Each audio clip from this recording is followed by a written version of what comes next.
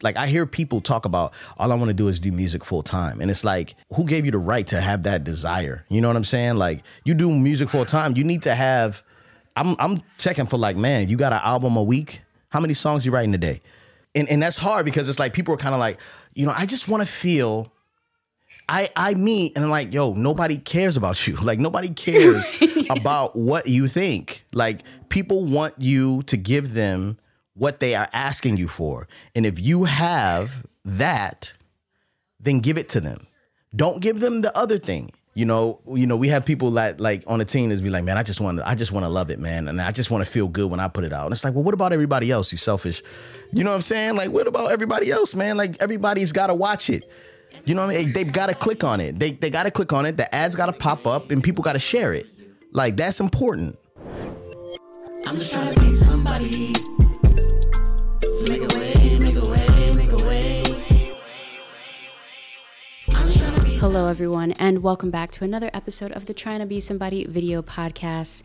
Here, we interview mostly BIPOC artists about their creative careers with the goal of helping you. I'm Hollis, endeavoring to persevere as always. Today on the podcast, we have Belief in Fatherhood, or Belief in Music, depending on what realm of artistic endeavors you know him through. I actually first met Belief in Fatherhood in 2018. We were both YouTube Creators for Change ambassadors. This was a program that YouTube essentially put together in 2018 to combat hate speech and xenophobia on the platform. And basically, YouTube gave us filmmaking grants. Belief ended up doing a really amazing piece about Black men and prison, and I ended up doing 2 different pieces around why people cover their head, whether it be for culture or religion. I'll link to all of that content in the show notes so that way you can check it out if you're interested. It was a really amazing thing to be a part of, and I'm so happy that I got to meet Belief in Fatherhood during that time. I consider Belief almost like a cousin or a big brother that I never had in some ways. There's your kinfolk and then there's your skin folk, and I feel like Belief is very much my skin folk. I really enjoy talking to Belief in Fatherhood pretty regularly though, because I think he really gives me this interesting, extremely pragmatic, driven perspective. And a lot of that comes from his upbringing and what he's had to endure and go through in his life that I think gives him just this unique way of thinking about how to be an artist. And so I really wanted to have him on the podcast to talk more about his artistic career. I very much know everything he does on the internet in regards to video creation and storytelling in that way, but frankly, I don't really know a lot about his music career, and I purposely didn't want to know about it going into this interview. So if you've been a fan of Belief in Fatherhood during his tenure on YouTube thus far, hopefully you'll get to see a new side of him that I don't think he really talks about on the channel. We all know that he produces music and does great stuff, but I don't think a lot of people actually know how he got into it. So in this podcast, we are going to kind of talk about Belief's origin story. One thing I will say before we get going into this episode is that we do touch on a few heavy topics, just FYI. We talk about depression, suicide, and there's a little bit of vulgar language as well in the podcast. So just to let you know, for those listeners, keep that in mind.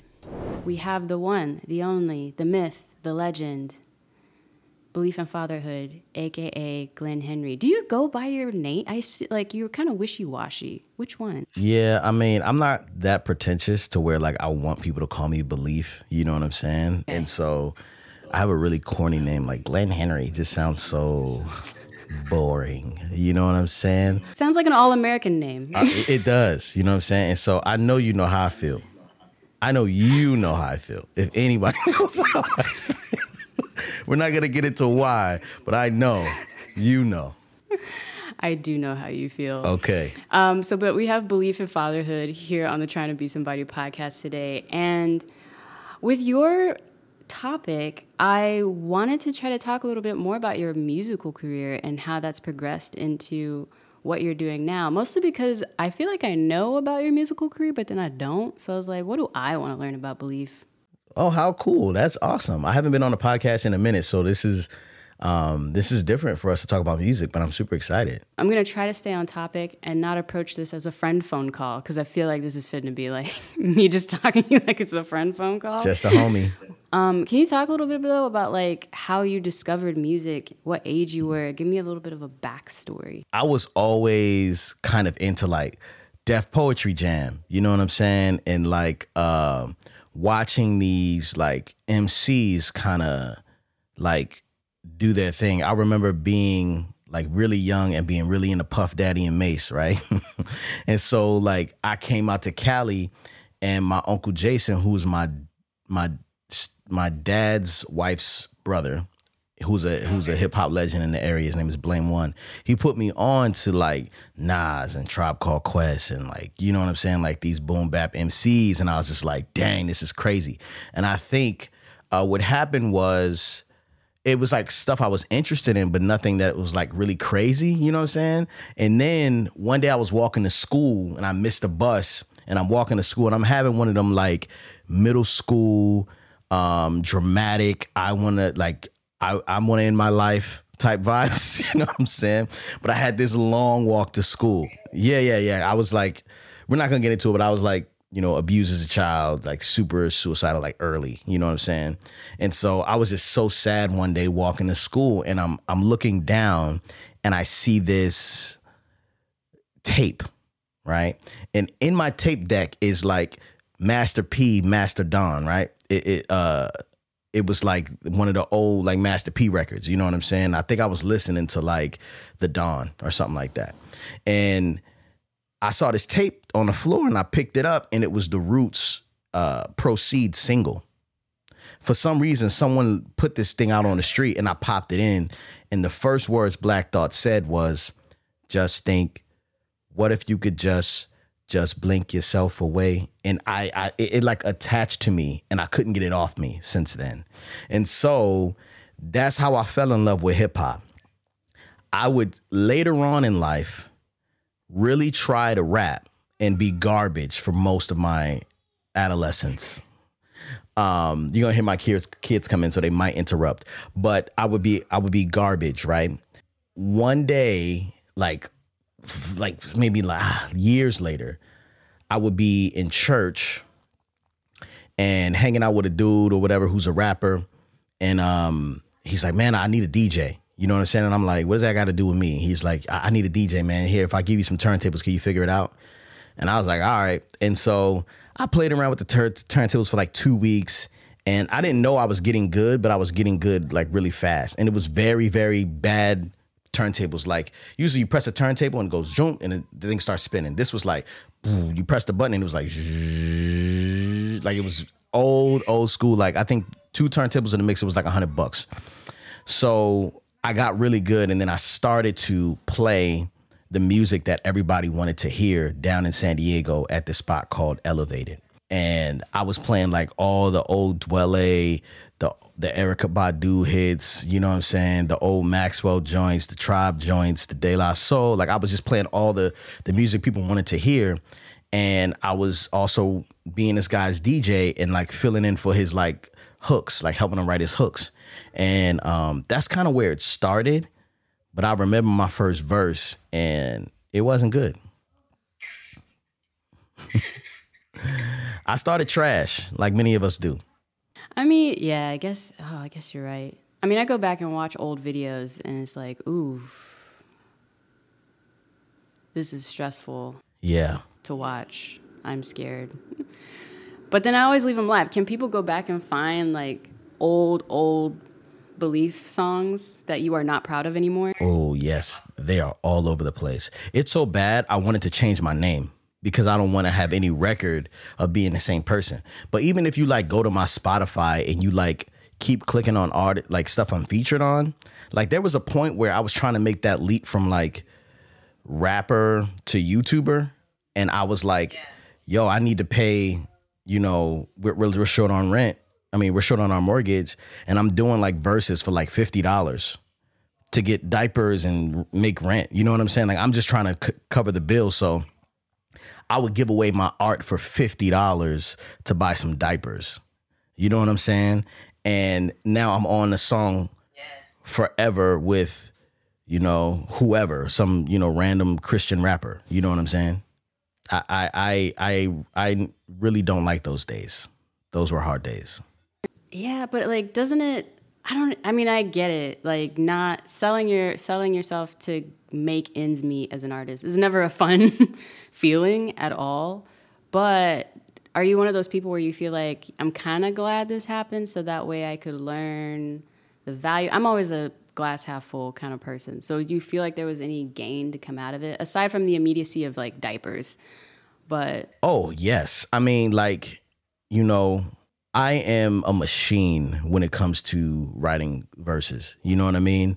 Like, so people would be like, yo, I want a verse, I want a verse, I want a verse. And I would finish like 5 verses in like a 2-hour session. You know what I'm saying?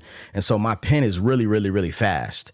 And so that was all honing, because I remember being like really early in my hip hop career, and I'd be like, yo, I'm not inspired. I need to be inspired or whatever. It came to a point where it wasn't about when inspiration came. It was a muscle that I used. Inspiration, I summoned it. It's not something I waited for. You know what I'm saying? And so that became a different degree of like I was almost tactical when I came to the studio, because I had like a whole thing. I would crack open my yerba mate, you know what I'm saying? I sit there, you know, light some, diffuse some oil, you know what I'm saying? Turn down the lights and just get in. Wow. And, you know, I remember my first album I wrote called Red Pills, Black Sugar. I wrote it and my wife was like, yo, let me hear the record. And she's like, how many songs are on it? And I was like, I think it was like 13. She was like, when did you have time to finish 13 songs? She didn't even notice that I was gone because I was so precise with how I worked. Yeah. I worked from, you know, after she went to sleep, which was around like 10 to 2 in the morning, and I got up at 6 to go to work. So I was like not sleeping. You know what I mean? I wonder if like, I always feel like, and I feel like this is something that when I meet people that are parents, y'all just seem to have like the next level control of your time and like how to maximize your time in a way that I think people who don't have kids, we get there. Like, I think I'm there now, you know, where I can really figure out how to block things out and be like a very productive artist or a very productive creative person. But it took me a lot longer. Do you feel like having kids is like kind of what forced you to just zero in? Yes, 100%. Because basically I had a lot of doubts and a lot of like reasons not to, you know what I mean? And it was almost like this like pride thing that would keep me going instead of like this necessity to like, how am I going to tell my son not to be scared of something if I'm scared? You know what I'm saying? Like how, like I can't, like I gotta fight my fears and get over this crap. Cause I was a rapper with stage fright. Really? Yeah, it's super inconvenient. You know what I mean? Like I hated the limelight. I hated being, you know what I mean? Like even like being looked at like in this form of like being on stage and them below me. I didn't like it. It made me feel very anxious. You know what I'm saying? I definitely had some troubles with that. But I think that when you have a child, it gives you a purpose behind your work ethic. And also when you have a child, you understand the value of time. You know what I'm saying? So I would work during nap times and when they were asleep, especially when it was just me and the boys, them older videos. Like when I was editing these videos, like me and the boys, like all day, like they would take a 2-hour nap. And that's when I would like import the videos, let them load in the Final Cut Pro, which would take forever on my 2015 MacBook. And like, it would take forever. And then by the time they went to sleep, I could start editing. You know what I'm saying? And I just became very tactical. And that's what you have to do when you really have a dream. Like you have, like I hear people talk about, all I want to do is do music full time. And it's like, who gave you the right to have that desire? You know what I'm saying? Like you do music full time. You need to have, I'm checking for like, man, you got an album a week? How many songs you writing a day? You know what I'm saying? Because if my responsibility was to be a full-time artist, like all I would do would be reading and writing verses, reading books and writing verses, because like you have so much time, right? Like somebody just hit me up for a verse last week. We started talking about it on Monday morning. We had a meeting at 6 a.m. We finished the meeting at 7. They were like, all right, cool. I was like, all right, I don't listen to verses. I don't listen to beats before I have time to write. So I don't sit there and just listen to music and then write. I'll be like, all right, cool. Give me the beats. The first thing I hear is the first thing I'm gonna write to. And then I'm just keep going off of that. And so I had a 2-hour window. I wrote 2 verses in 2 hours. I sent the music back to them and they were like, oh, well, I don't have a studio at my house. And like, I go in the studio on Friday. And I'm like, man, good luck. You know what I'm saying? It's just a different level. You know what I'm saying? Where you're working and you have people like also needing your time. Now, at this point, like, it's not only I have a wife and children, I also have employees. You know what I'm saying? Yeah. So it's like my time is very, very valuable. Which is why I was like excited that you would come and talk on the podcast. Thank you for being here. Because I know you stay busy. I mean, I'm busy, but at the same time, it's like, you know what I'm saying? Like, you know, like I'm a huge fan of Halise and all things Halise. You know what I'm saying? So like anything that I can support, anywhere I can support you, of course. And then it's like, I know you really don't play around when it comes to how high the art is that you put out and the things that you want to do and make time to do. So I know when you're putting your time towards something, it's going to be valuable and it's going to be an asset that I can use. So best believe this is mutually beneficial. Hey everyone, quick break here. I hope you are enjoying this amazing conversation with Belief in Fatherhood. Again, love talking to this guy. It's so much fun. A few quick announcements before we get back into it. If you are watching the podcast here on YouTube, please like the video, give it a thumbs up, as well as engage with me down in the comments below. That really helps algorithmically for us to get discovered and so on and so forth here on this channel. Likewise, wherever you are listening to this podcast, even if it's on Spotify as well, give us a follow and or go ahead and rate us on that platform. Again, that all helps with discoverability and keeping the podcast going. Again, if you're watching on YouTube and you want to take it a little bit of a step further, please sit through an ad or two. I know they can be a little annoying, but that is how the podcast raises money, through ads. So if you can sit through a few, that will really help us out. Obviously, if it's super long, don't. But if you can sit through a couple, that helps us out a lot. Finally, if you really want to take it a step further, consider joining the Patreon, patreon.com/Halise.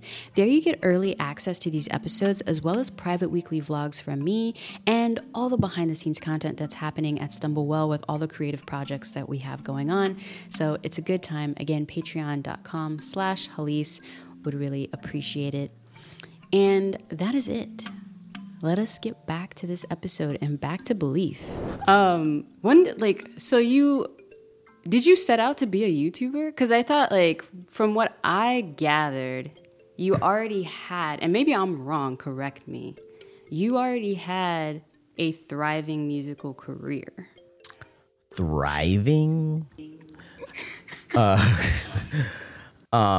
was already making my work income that I was making before work off of music alone. Okay. So I was still minimum wage, kind of. You know what I mean? Yeah. What happened was I was like on that wave of like, hey, we're going to talk about depression in our music and nobody's going to dance, but it's going to be very thought provoking. You know what I mean? And so that it's hard to get booked for shows when you're sitting there like, hey guys, you know what I mean? And so I was on, before that got really popular, you know what I'm saying? Like I was on that wave and then I was okay, but I don't know if I was like as good as I am now. You know what I'm saying? As far as like my voice and delivery. But I would say that I already had a career, but I wanted people to know what type of person I was, because it stopped being about the music and it started being more like, who are you? You know what I mean? Like, do we want you to come out? And so I started the YouTube channels to be like, yeah, I struggle with depression, but like, I'm also like a pretty funny, cool dad. And it was kind of like, let people get to know that side of you was like the marketing, like idea behind it. You know what I'm saying? And I'm like, man, whatever I got to do to put food on the table. And that was the desire, was like, yo, we're gonna expose people to this fatherhood stuff, and then maybe they'll book me and they'll see me rap and they'll be like, oh, come out and rap. And people were kind of like, yeah, I want the fatherhood. Be a daddy. You know what I'm saying? Like, that's what they wanted. Wow. See, so like you're one of the few people. Well, actually, I think like it's you and Temmie, I guess. Now that I think about it, didn't know. Anyway, you're one of the few people that I know that got on YouTube, not necessarily as a creative outlet. Like you got on YouTube as a means to like a progression or like a means to an end to a certain degree. Yeah, 100%. And also like not really knowing what YouTube was. Like my introduction to YouTube was Casey Neistat. Got you. So it was kind of like, you know, I'm not a purist. You know what I'm saying? You had to be there when Shane Dawson was doing no. Like people like are like, yeah, I've been around for 10 years. You know what I mean? It's like, I'm so sorry. I'm new to this. And so my standard was like Casey. That was the GOAT. That's the guy. You know what I'm saying? And because he was like so interesting and I never was bored, I started to figure out my own rules for my channel.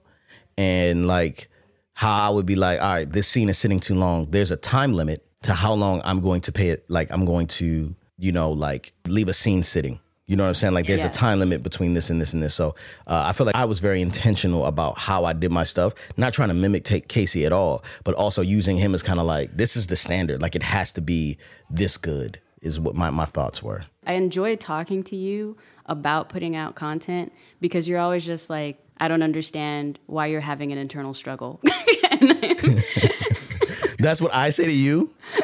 I feel like I talk to you and then I get like a good gut check of just like, I'm sorry, do you like living and eating indoors? Yeah. Or Yeah. What are you talking about? Yeah, like I'm also like kind of like, and that's hard because it's like people are kind of like, I just want to feel I meet and I'm like, yo, nobody cares about you. Like nobody cares about what you think. Like people want you to give them what they are asking you for. And if you have that, then give it to them.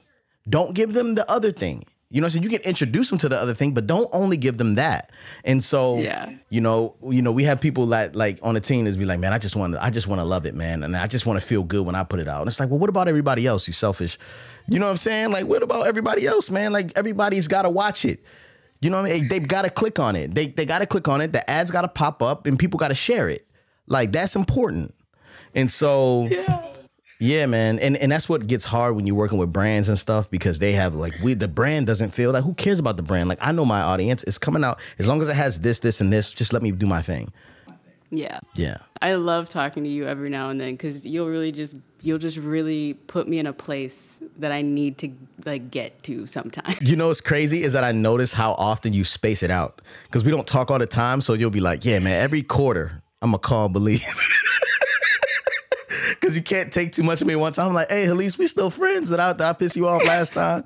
But yeah, man, like I'm definitely that guy most of the time. So yeah. Well, it's not that I can't take too much of you. It's just that like my partner, Chris, he is a Taurus as well. And so y'all just have a very strong, like, I'm sorry, do you not like eating and living indoors? Yes. It's just very much the vibe that you give. So I already kind of have somebody who's like, yeah, art or whatever, yes. in my life, which is good. Like, I think it was really good to marry somebody like that who is very much like, these bills ain't gonna pay themselves though. Like, I get how you feel. Valid feeling. Rent still is a thing though, Yeah, definitely. It's so important. Definitely. I know you started your music career off like not before the internet, but as the internet was really getting going. MySpace. I was on MySpace for sure. Can you give any advice to folks who are trying to start music careers now? Like, do you think what you can say, give a tangible advice you can give would be like applicable to them at this stage? I think I need to give myself more credit, straight up. You know what I'm saying? But I am in awe at some of the artists today. You know what I'm saying? Now, I still make money off of music. You know what I'm saying? Like we got a single that went gold. That song Coming In Hot. You know what I'm saying? Yeah. Like, so I helped write on that record. You know what I mean? Yeah. So, it's you know what I'm saying? It's a big deal. Yeah. So I think that when you're getting on in music, it's important to always add value to the people around you. Music business is very, very icky. You know what I'm saying? People get entitled, but the people who got the juice, if they just keep growing, they will never lose the juice. So you just got to keep working on yourself. And I really think like, don't burn bridges and always be valuable, you know? And I think about people like Pharrell, who started off like being like number 4 guy for freaking, what's his name? Teddy Dang, dude who did the Rump Shaker, right? Teddy Riley, right? Yeah. So he was the voice on All I Want to Do Is I'm a Zoom, Zoom, Zoom. Like Pharrell was the voice, you know what I'm saying, that did that. I think he was. But I know he was around back in those days, and he's still reaping the benefits off of those relationships early on. You know what I mean? And so I just think when you're a musician, you have to think of yourself as timeless, not about right now, because the new generation is all about like me now, y'all old, we new, we're the young ones, we hot, y'all, you know what I'm saying? But if you look at people who are kind of timeless, like you look at your J. Cole's, right, who's creating a whole new like wave and opportunity to collab with other people who are not in his camp. You know what I'm saying? Did I tell you I talked to J. Cole on DM? No. I was beside myself. I couldn't believe it. I couldn't believe it because somebody hit me up, was like, hey, I need to talk to J. Cole. And I was like, okay. And they were like, well, can you tell him that I said such and such because he follows you? I was like, nah, you must be mistaken. J. Cole doesn't follow me. You know what I'm saying? Yeah. But because of the new Instagram like policy, like you can't tell who has a blue check and who doesn't when they follow you. You know what I'm saying? Like you just kind of gotta keep scrolling to see who. Oh, right. So yeah. I looked up J. Cole and I was like, this nigga is following me. You know what I'm saying? So I wasn't following him. I didn't even know he had Instagram. So I was just like, hey man, I appreciate your album. And he was like, yo, my wife put me onto your content. Keep making A1 content. Wow. Oh, yeah, he's a dad. Big time. Yeah. And a husband, big time. Like he took a whole break and like does his dad stuff. Yeah, but It's like, of course I create, right? Of course I make the content I make, you know, for Belief in Fatherhood. But I have this like, and he probably doesn't even know how to do music, or he might have heard it because he's seen it. But it's just kind of like the fact that the worlds are colliding like that for me. You know what I'm saying? Like it just shows that like you can still progress and just kind of be timeless and always be adding value to every single room you're in. You know what I mean? Yeah. I think it's interesting too, because I think you're right. Sometimes, and I do talk to younger artists or people that are just kind of new in the career in general, they do seem very focused. Like, I'm not saying that you need to give yourself away for free. Like, don't do that. But I don't know. For me, my philosophy has always kind of been like, well, if I try to add value to this other person as much as possible, then surely that'll come back to me in some way. 100%. But on the flip side, I mean, I know other creators where that is not how they run their career and life, and they're doing fine. You know, they're doing just fine. So it really kind of comes down to, like, I guess your moral standing, or not even, I don't even want to put it like that because it's not necessarily a good or a bad thing. It's just how I see the world, I suppose. That's interesting. J. Cole. Wait, I want to come back. You did Coming in Hot? Like, what? Okay, yes. Okay, so Coming in Hot, right? So I'm cool with Andy Mineo, who's he's like a really good friend of mine. I know him for years, and he's always kind of like dug my style as an MC, right? And Lecrae is, you know, biggest Christian rapper in the world. You know what I'm saying? I don't know. I am not in on Christian rap at all. Okay, cool. So I mean, if you educate me. No, I mean, I'm not, but I just want to let you know that it's out there, and it's a very thriving community. You know what I'm saying? And Lecrae is a really, really like amazing guy. Like he's just an awesome guy. Andy Mineo is an awesome guy. They have a company called Reach. Well, Lecrae has a company with another guy called Reach Records, and that is the record company. Andy Mineo is a signee of that company, and we've worked together for years. Like I've written on a couple of records of his, you know, mostly hooks. And, you know, I've been in writing rooms with a lot of these guys, but because I grew up in that area, we've done stuff together. So they're on tour, and they happen to stop in like LA, and they book a studio in Del Mar, which is not too far away from where I live. And they're like, yo, Believe, you know what I'm saying? It's like 2017, 2018, I think, summertime. And they're like, yo, Believe, come through the studio. We want to be writing and we need some help. You know what I'm saying? So I'm like, all right, cool. So it's me and like 7 other guys in the room. And I'm just kind of like, this beat comes on. He was playing other records, but this beat came on. And I can share photos with you to, you know, let you know I was there or whatever, because they took photos that night. This beat comes on, and it was crazy. And so this guy Words Played, one of the homies, he wrote the hook. I don't do the most, but I do a lot, right? And he lives in San Diego too now. And so we just started writing verses, and I came up with part of, you know, one of the verses, you know what I'm saying?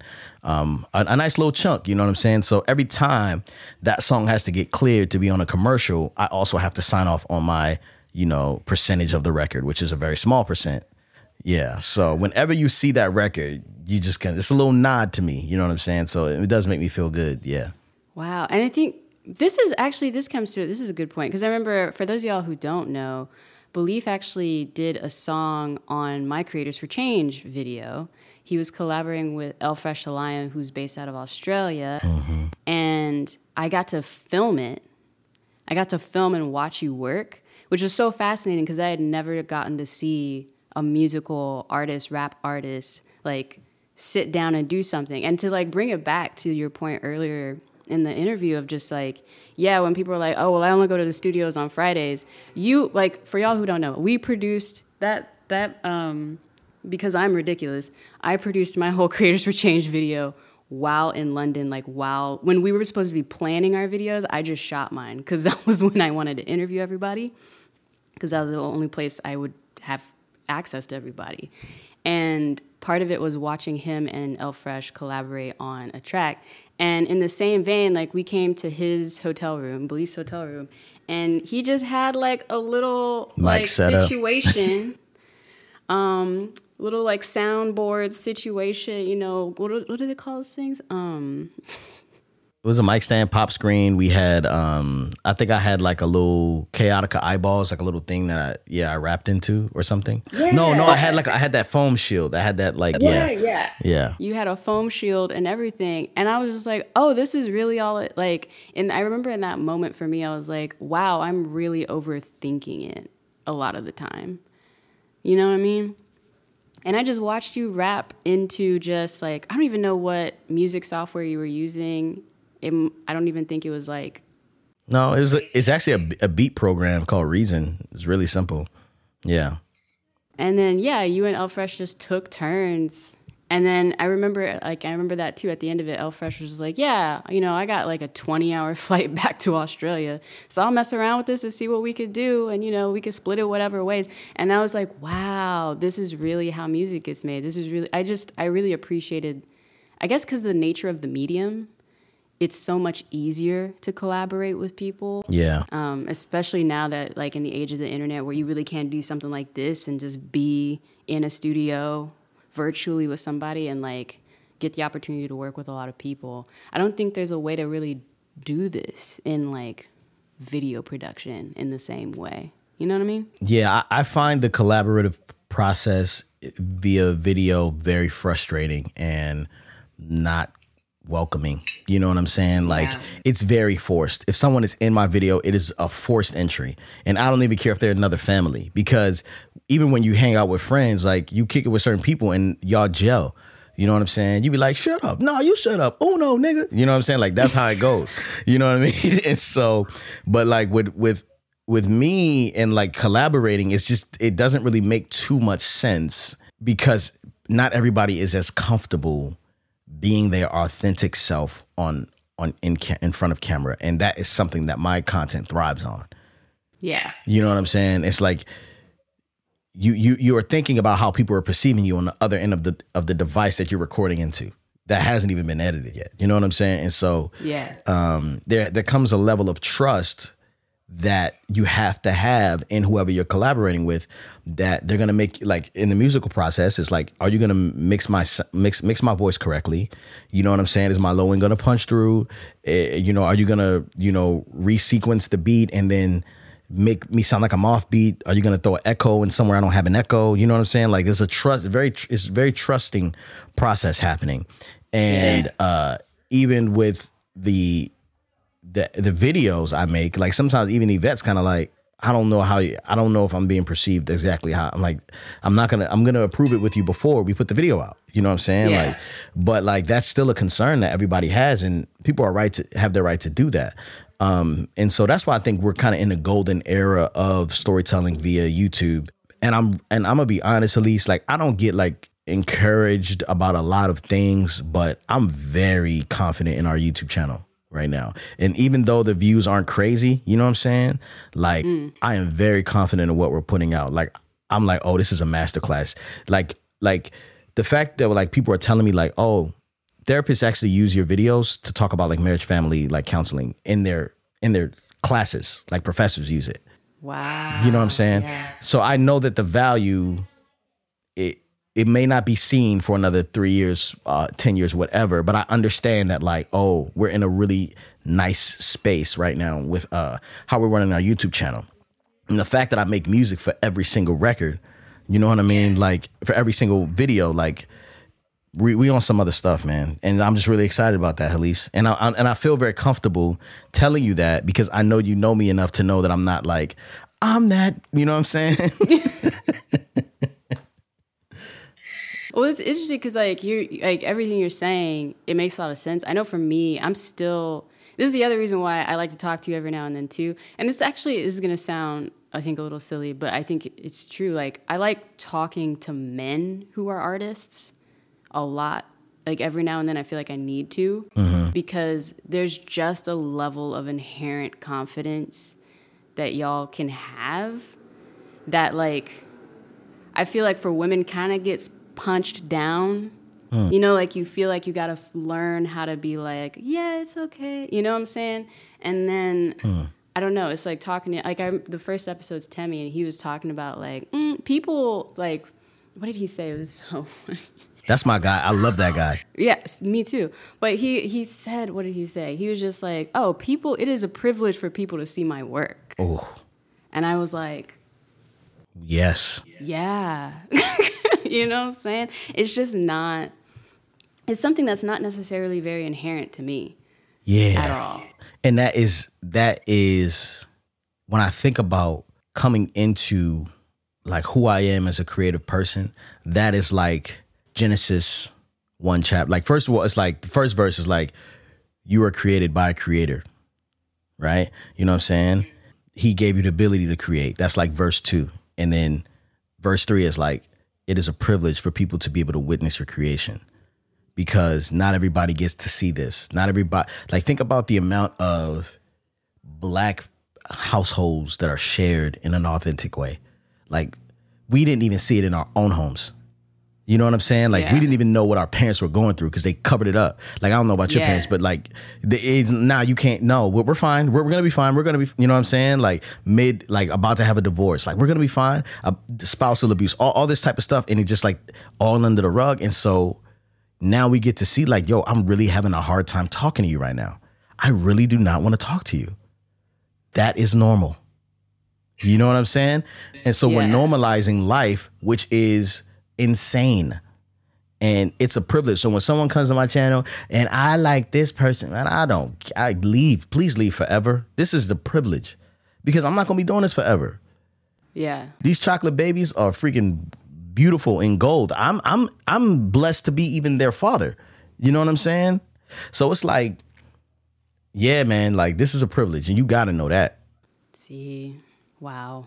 That's number one. So with your musical career and all the things that are keeping happening, first off, I mean, I guess I know how you manage your time. You have an assistant, which is great. When did you realize you needed a team?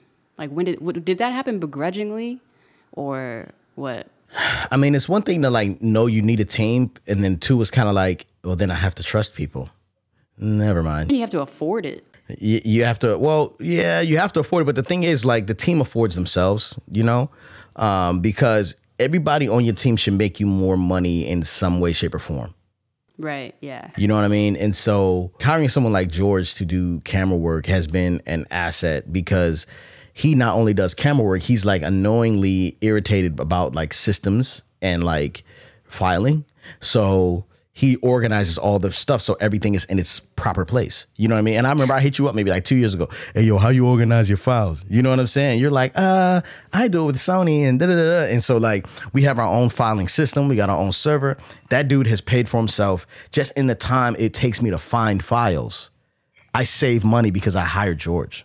You know what I mean? You think about someone like Jed, when I was doing the fatherhood breakdowns by myself and screen recording and then marking on the screen record and then saving that and then pausing. Like Jed has figured out a system that he can write on an iPad. You know what I'm saying? And like Make the Fatherhood Breakdowns look great. And now we got 1 million TikTok followers. You know what I'm saying? If you think about my schedule, Dallas don't. But you got to understand, this started with me, my wife walking into me in the garage, crying, sobbing on the floor. Like I am sobbing uncontrollably on the floor. My wife walks in and was like, what's wrong? I had a panic attack because someone asked me for a bio and I didn't know who I was. You know what I'm saying? like I know who I am, but who do you think I am? And what am I supposed to say to you? Like I was having that type of crisis, you know? Wow. And so I think that it was like begrudgingly, but like, you know, we also have like a awesome operations manager who helps maintain the team. You know what I'm saying? For now. And so like, that is like, I'm figuring it out, man. But the hard part about this whole thing and everybody who wants to be a YouTuber or content creator is that there is literally no rules, like, and there's no standard. And so we're making the standard as we go. And so I ask a lot of people, and a lot of people are very quiet about their processes. I know. I don't get why. And they don't want to share. And it's like, that is so frustrating and hurtful. You know what I'm saying? Because like, you're talking about like I do have stuff I want to get out there. You know what I mean? Like I do have a mission to say. It doesn't infringe on your own mission. You know what I mean? Like if Target wants to book me, they'll book you too. You know what I mean? Like it's not like they run out of money. Like, so I don't know, man. I'm not with that. But you know me, I'm very much an open book. You know what I mean? For other creatives. And now I just understand the value of being like, man, just I'll if you want to consult with me, then here's the fee. Yeah. Because at this point, like, I'd rather pour into my team. Like right now it's Dallas's year anniversary at Belief in Fatherhood today. You know what I'm saying? Yay. And so like, I'd rather just like level on the team instead of trying to pour into people who need to be convinced that it's valuable for them to do it. Yeah, that's true. That's a good point. It's interesting. Like, doing the residency, I get to work with a lot of creators as well. And they're all at varying stages. You know, some of them are, I would say, bigger than me. Some of them are smaller, whatever. But it's interesting that there's always, I feel like with creators, you kind of see there's this thing where everybody has the drive, you know, but not everybody has the sort of like, I guess it's like confidence. I meet a lot of creators who are trying to have external validation of what they're doing, or they'll come at me and be like, oh, well, you know, I shoot my videos on my phone. And I'm like, and? Yeah. Here's how you can shoot a really good video on your phone. Like, I can help you make a phone better, you know? Mm-hmm. Yeah. Start with where you're at. And I always find that very frustrating. And also, yeah, bigger creators are, like, very stingy. I actually talked to an editor that I met who is a YouTube editor.